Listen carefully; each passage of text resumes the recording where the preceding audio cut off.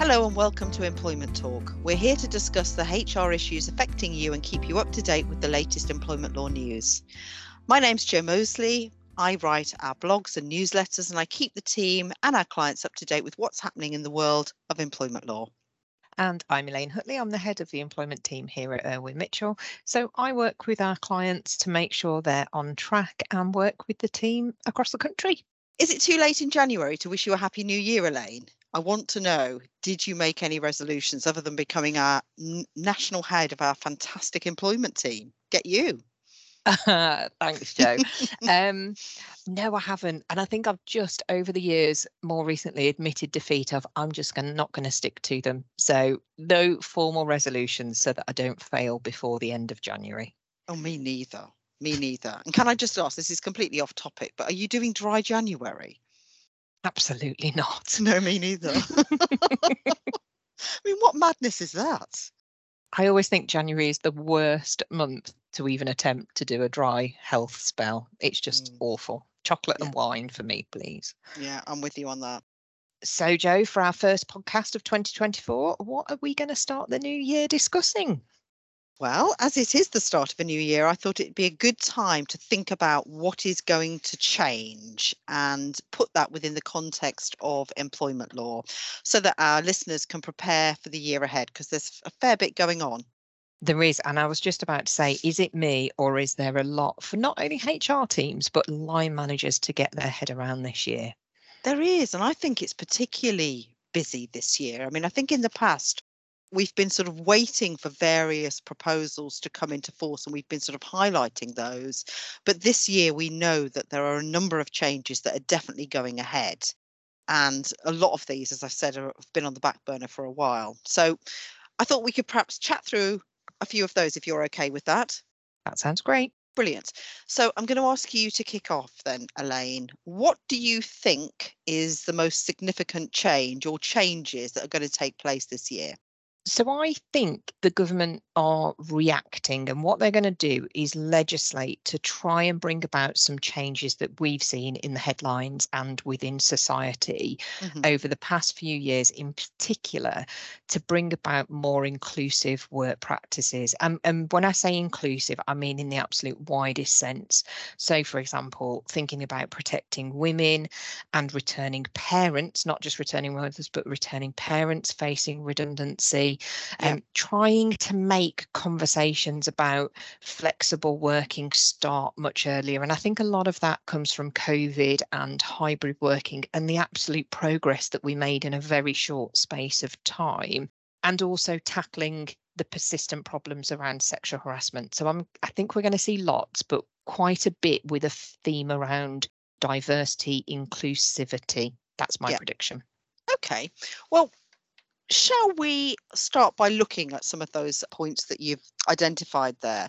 I mean, I suppose before we get on to that, the only thing I would say that in terms of that sort of inclusive piece, there's some other pieces of legislation, aren't there, that are also going to come into force this year, which also sort of fit nicely within that. And I'm thinking about the family-friendly changes that are going to come into force, such as carers leave and leave that's going to allow parents of newborns who are too sick and they're actually in hospital to actually take time off so that they can properly look after them. But for now, let's just identify and focus on the ones that you've looked at. Okay, let's start then at the new protections that parents are going to get if they're facing redundancy. And I think before we talk about what's changing, it might be helpful if you can start by explaining what happens now, please. No problem.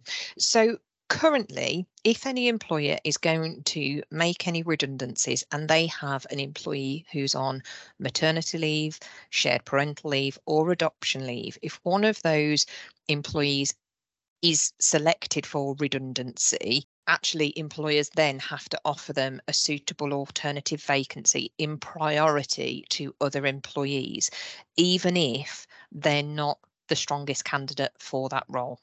Yeah. So what's going to change then?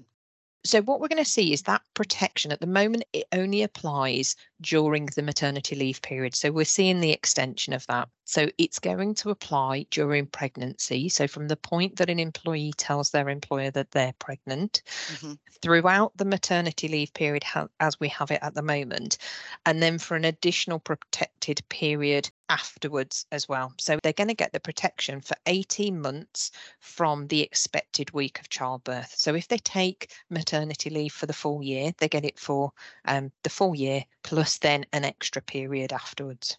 Yeah, and obviously before as well. Yes. Yeah. Okay, so what about parents who take other types of leave? You've mentioned shared parental leave and adoption leave. How do these rules apply to them? So it's essentially the same. It's an equal playing field. So those employees get essentially the same rights as a woman on maternity leave. So they'll get around 18 months protection from the point at which they take the leave, whether that's shared parental leave or adoption leave, they get that protection too. Okay, thank you. So I suppose my thoughts on that is that that's obviously going to extend the pool of people who are protected. And I imagine that in larger organizations, HR may have a situation where there's more than one member of staff that has this enhanced protection. So, what would happen in a redundancy situation where, say, there's only one suitable alternative role, but the employer has two or more employees who have this enhanced protection to be offered suitable alternative employment? I agree with you completely that I think it will increase, but we are in that position already. So Mm, we do have it from time to time under the current regime where we've got two employees who are on maternity leave and only one suitable alternative role. And in that situation, you have two options. So you can score the two who are protected and offer it to the person with the highest score, or you can take an interview based approach. So you take them through an interview process and then you appoint the strongest candidate. okay, brilliant. And when's that coming into force? It's coming in April, so we're talking about this January. We've got a few months to prepare, but you will need to think about practically how you do that. So it's not just about adjusting the mindset, it's about changing your policies and any handbooks to reflect that that's the case, making line managers aware of the changes. And we still come across plenty of employers who don't realise there is this priority for employees who are on maternity leave at the moment. So it might even actually be the case of saying we need to make everybody aware across the board of the fact of this right, not just the extension of the right. That's interesting. Is that because they don't have HR departments or they're not really involving HR departments in this decision-making process? Yeah, a lot of the time. So where we come across it, sometimes we have to explain that if we've got for example, a smaller client or contact who, as you say, don't have a HR team, or they involve HR teams at a later date, and then actually it's revisiting the strategy and the effect of the redundancy because they've failed to identify that actually one person who might have been made redundant actually gets the priority. Yeah, yeah. Okay, interesting. So, should we move on now to flexible working changes? So, employers have had a lot of years now to get to grips with flexible working applications. Are they going to have to start from scratch and get used to a load of new rules, Elaine? No, not really. It's not a fundamental change. It's more a tinkering around the edges. So in headline terms, currently at the moment, any employee who makes a flexible working request under the statutory procedure has to wait until they've got 26 weeks employment till they can put that request in. The Hmm. change now is that they can do that from day one. They can put that request in and that's allowed. Okay. And what's your experience of these sorts of requests, Elaine?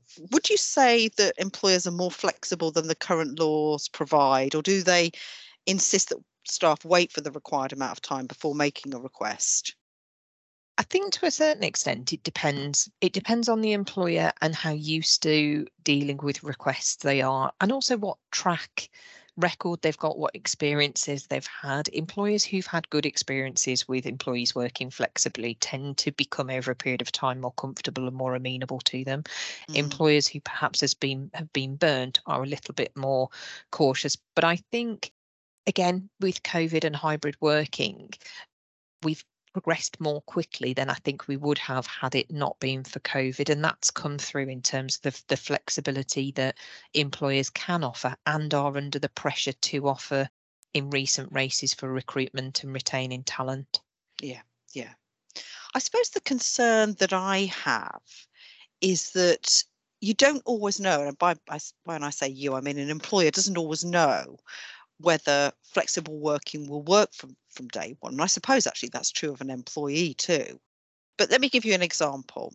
Say you've got a new starter who's signed up to working 3 days a week in the office and 2 at home. And before they start work, they make a request to work 5 days at home and they make an application. My concern is that an employer has no way of knowing if that would work out at that point in time. Yeah, that's absolutely right. And a lot of the success of a flexible working arrangement is dependent on numerous factors. It's not just can they do the job, but it's what support and supervision do they need? How do they interact with other people? What's their motivation for Mm, working? Are there any other, you know, factors that need to be taken into consideration in terms of is it suitable for them to work at home? Are they in an appropriate environment? So judging multiple factors on a request made on day one can be daunting and potentially difficult, but it's worth bearing in mind that although there is the right to make the request on day one, there's still the process for the employer to consider it and potentially to turn it down if there isn't a viable business case to support that. Or you can take a halfway house. So it's not a matter of accepting or declining. You could try to reach a compromise. So, for example, in the case you've just outlined, you could say, well, we can accommodate 4 days at home, 1 day in the office, but an additional commitment to attend meetings. And you can also make it subject to a short probationary period to see if it would actually work in practice. And then if it doesn't work out, obviously through the trial probationary period, you've got the evidence to reject it as a permanent arrangement. But that's not to say it is going to be tricky, because sometimes, and we are seeing it coming across our desks more from both employer and employee side, that working from home arrangements can be quite an area of disagreement. And we are seeing now a trend towards employers trying to get staff back into the workplace for an increasing number of days. yeah, yeah. Are there any other changes to the flexible working regime that you want to highlight? Yeah, I think there's two further key changes. So day one, right, is the absolute headline term, but then currently employees can only make one request a year. That's going to change to 2 requests a year. And we're also going to have to deal with them as employers in a shorter time frame. So rather than 3 months that we have currently, that's going to reduce to 2 months. Yeah. Okay. Okay. And those changes are coming into force in April as well, aren't they, Elaine? They are, yeah. Yeah. So I'm assuming then that your advice is going to be the same as before, in that employers need to amend their processes to ensure that they comply with the law. And of course, they can be more generous if they want to be, but they can't be less so. And possibly start to think about how jobs might be done flexibly at the outset, which I think was the original motivation behind these changes. The government were very much considering, weren't they? Making employers consider how jobs can be done flexibly right at the beginning of the relationship rather than waiting until they were in post for a while. Yeah, that was very much a theme of the consultation, to try and make it almost the expectation that jobs could be done flexibly. But I think actually, again, this isn't going to mark a huge change for employers, because for the last sort of 18 months, 2 years, there has been a big societal pressure for employees to be able to work more flexibly. And so businesses have been having this conversation for a while. And for some, it will be easier, for some, it will be harder. And then for some, you've got some in the middle, that some roles can be done more flexibly and others not so much. So this is an evolution of kind of conversations and considerations that are happening already. It's just that now we have a different framework to fit it within.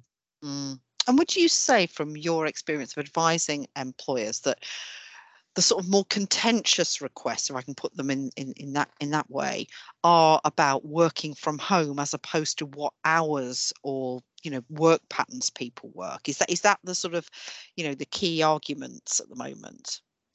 I think so. And I think, it depends and varies between sectors or within businesses and also within the job roles. But historically, I'd say there was more a concern and more a fear sometimes of, we don't know what employees are doing if they're working from home, and are they taking the mick and they're not really there and they're not working hard.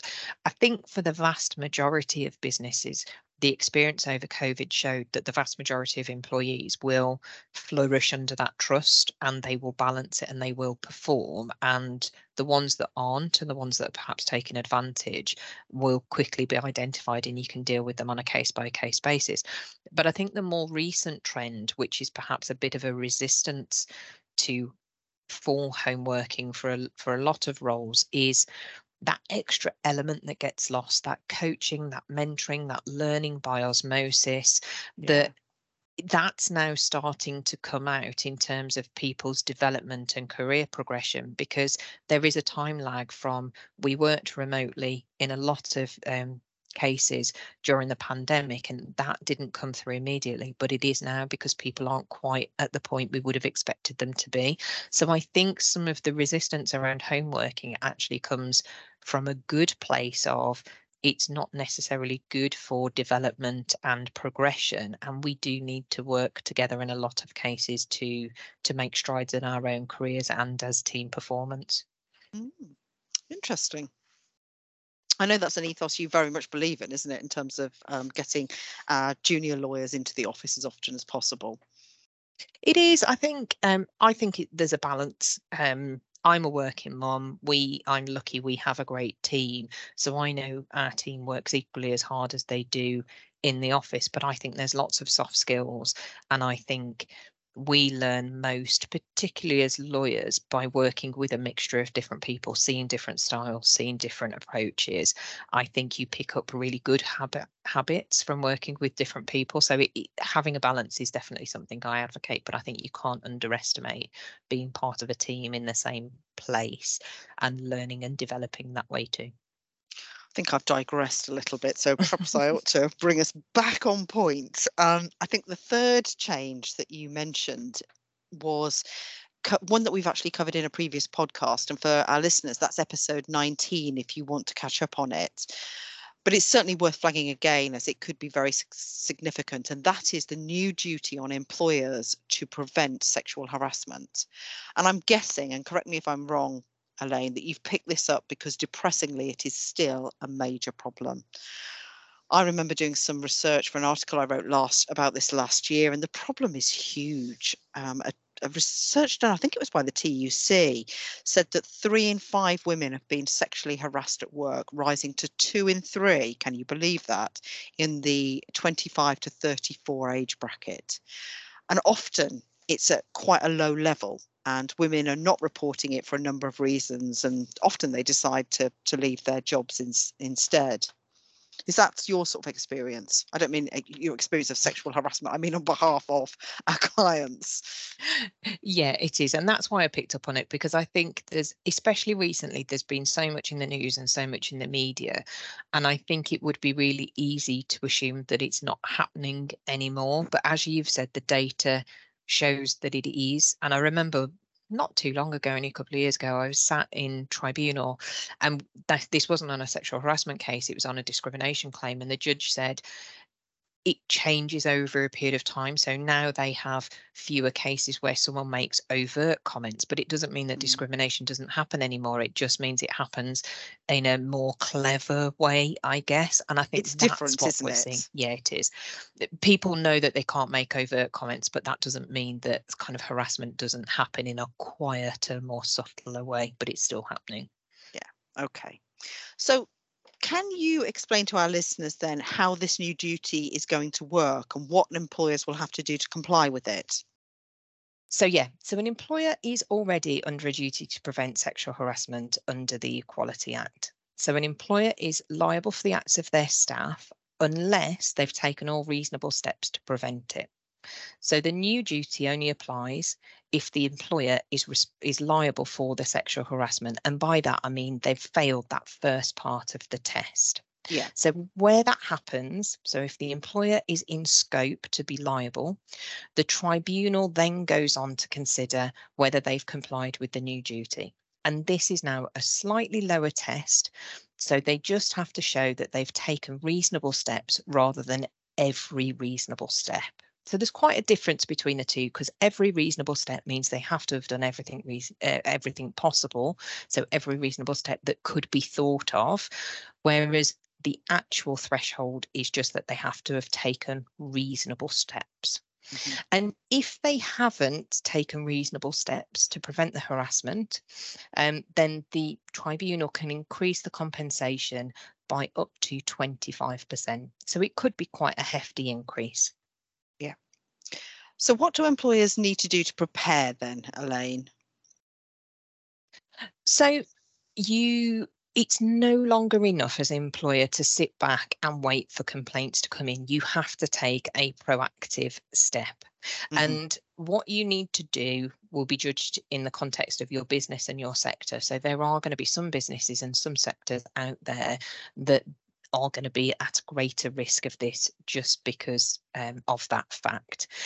So what we recommend is that employers take the initiative to see what it's like on the ground, first of all. So confidential surveys to understand and to litmus test what is happening. Once you have an idea of, how women are treated within your organisation and whether this is an issue for you, you can then evaluate what steps you need to take. And that might be introducing training, or if you already do training, to evaluate whether that is effective.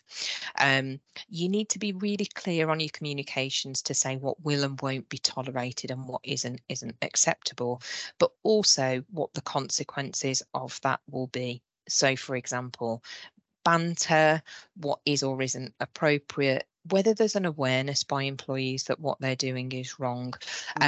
And then following through. So it's not just about updating your diversity and inclusion or your equal opportunities policies. It's about dovetailing those with your disciplinary policies and being consistent and making sure that once you've done that training, your line managers are on it and listening for it and dealing with it appropriately at the time. So a big part of this is also going to be training for your line managers and across the business. So you've got two elements. And guess what? We've got some brilliant online and face-to-face training that can help with this if anybody's worried about it as they listen to this podcast. Yeah, I think it's really worthwhile emphasising that, because a lot of the training that we see doesn't cover things like social media, for example. It doesn't cover banter. I mean, it covers the obvious things like, inappropriately touching somebody, or, as you say, Elaine, making very inappropriate comments. But most people understand they don't have to do that. It's the grey parts, isn't it, that often businesses need to tackle, because that's where a lot of this harassment takes place. It is. And also behaviour outside work. That can be a grey area sometimes of when is an employer potentially liable. It's not just that as soon as the working day finishes at, say, 5 o'clock, nothing can happen then that can come back on the employer. It's not that black and white. No. So when is that particular duty coming into force? So that's going to come in the autumn. So not something that you need to do by April, as with the other two topics that we've just mentioned. So that's autumn this year. Okay. And then, Jo, I think we've covered what I mentioned at the beginning. So before we finish, is there anything that you want to mention, Jo? Has anything stood out for you? Yeah, I mean, a couple of things really. So the first are the significant changes that are taking place in relation to holiday pay. But also there's a new right for certain workers to request a predictable working pattern. And both of those, I think, are going to be fairly significant. And for all those listening, don't worry, we're not about to launch into the second part of this podcast on holiday pay, because I don't think we can do it justice. No, but I think we probably will have to do a separate one at some stage, because the changes to the working time regulation are horrendous. They've not simplified matters, they've made them a whole lot more complicated. But let me just flag a few things just to raise awareness at this stage. So what the government has done is they have introduced a new category of worker who don't fit within the normal rules on holiday pay or entitlement, okay? And they are people that they call either irregular hours workers, so your 0 hours contracts, and those that work part of the year only. So those groups, or that group of people, they accrue holiday in line with the hours that they work. So they don't get 5.6 weeks at the outset. They just accrue holiday as they go along. And for that group of workers, employers can also lawfully roll up their holiday pay and add it to their regular wages. As I've said, that might sound really great and positive, and in one way it is, but the regulations are really not very well worded, and they will create a whole range of other problems because of the ambiguities that we're trying to work through at the moment. So my top tip, if you are looking at holiday and holiday pay for those types of workers, you need to take advice, because there are some bear traps for the unwary on those. So I was just going to highlight our national seminar programme. So we've got dates coming up soon. They're at the end of January on the 30th and the 31st, and they are free webinars for anyone to attend. So if you want more information on what we've discussed today, or you want an overview of what's coming up this year in a little bit more detail, please let Joe or I know, and we will send you the details. We also do regular updates. So if Joe has whetted your appetite in relation to the changes on holiday pay, we're going to be sending out lots of updates and lots of passals over the next few months. And it's the best way to keep up to date in really easy to understand content. I've just got a bone to pick with you about that. You said if anybody is listening. Elaine, this is the essential podcast for HR professionals. Of course there'll be people listening. Come on. Sorry, not if anybody is listening. If anyone who's listening would like to attend. Come on. Sorry, Joe. Sorry. I'm on probation still, aren't I? You are. You do.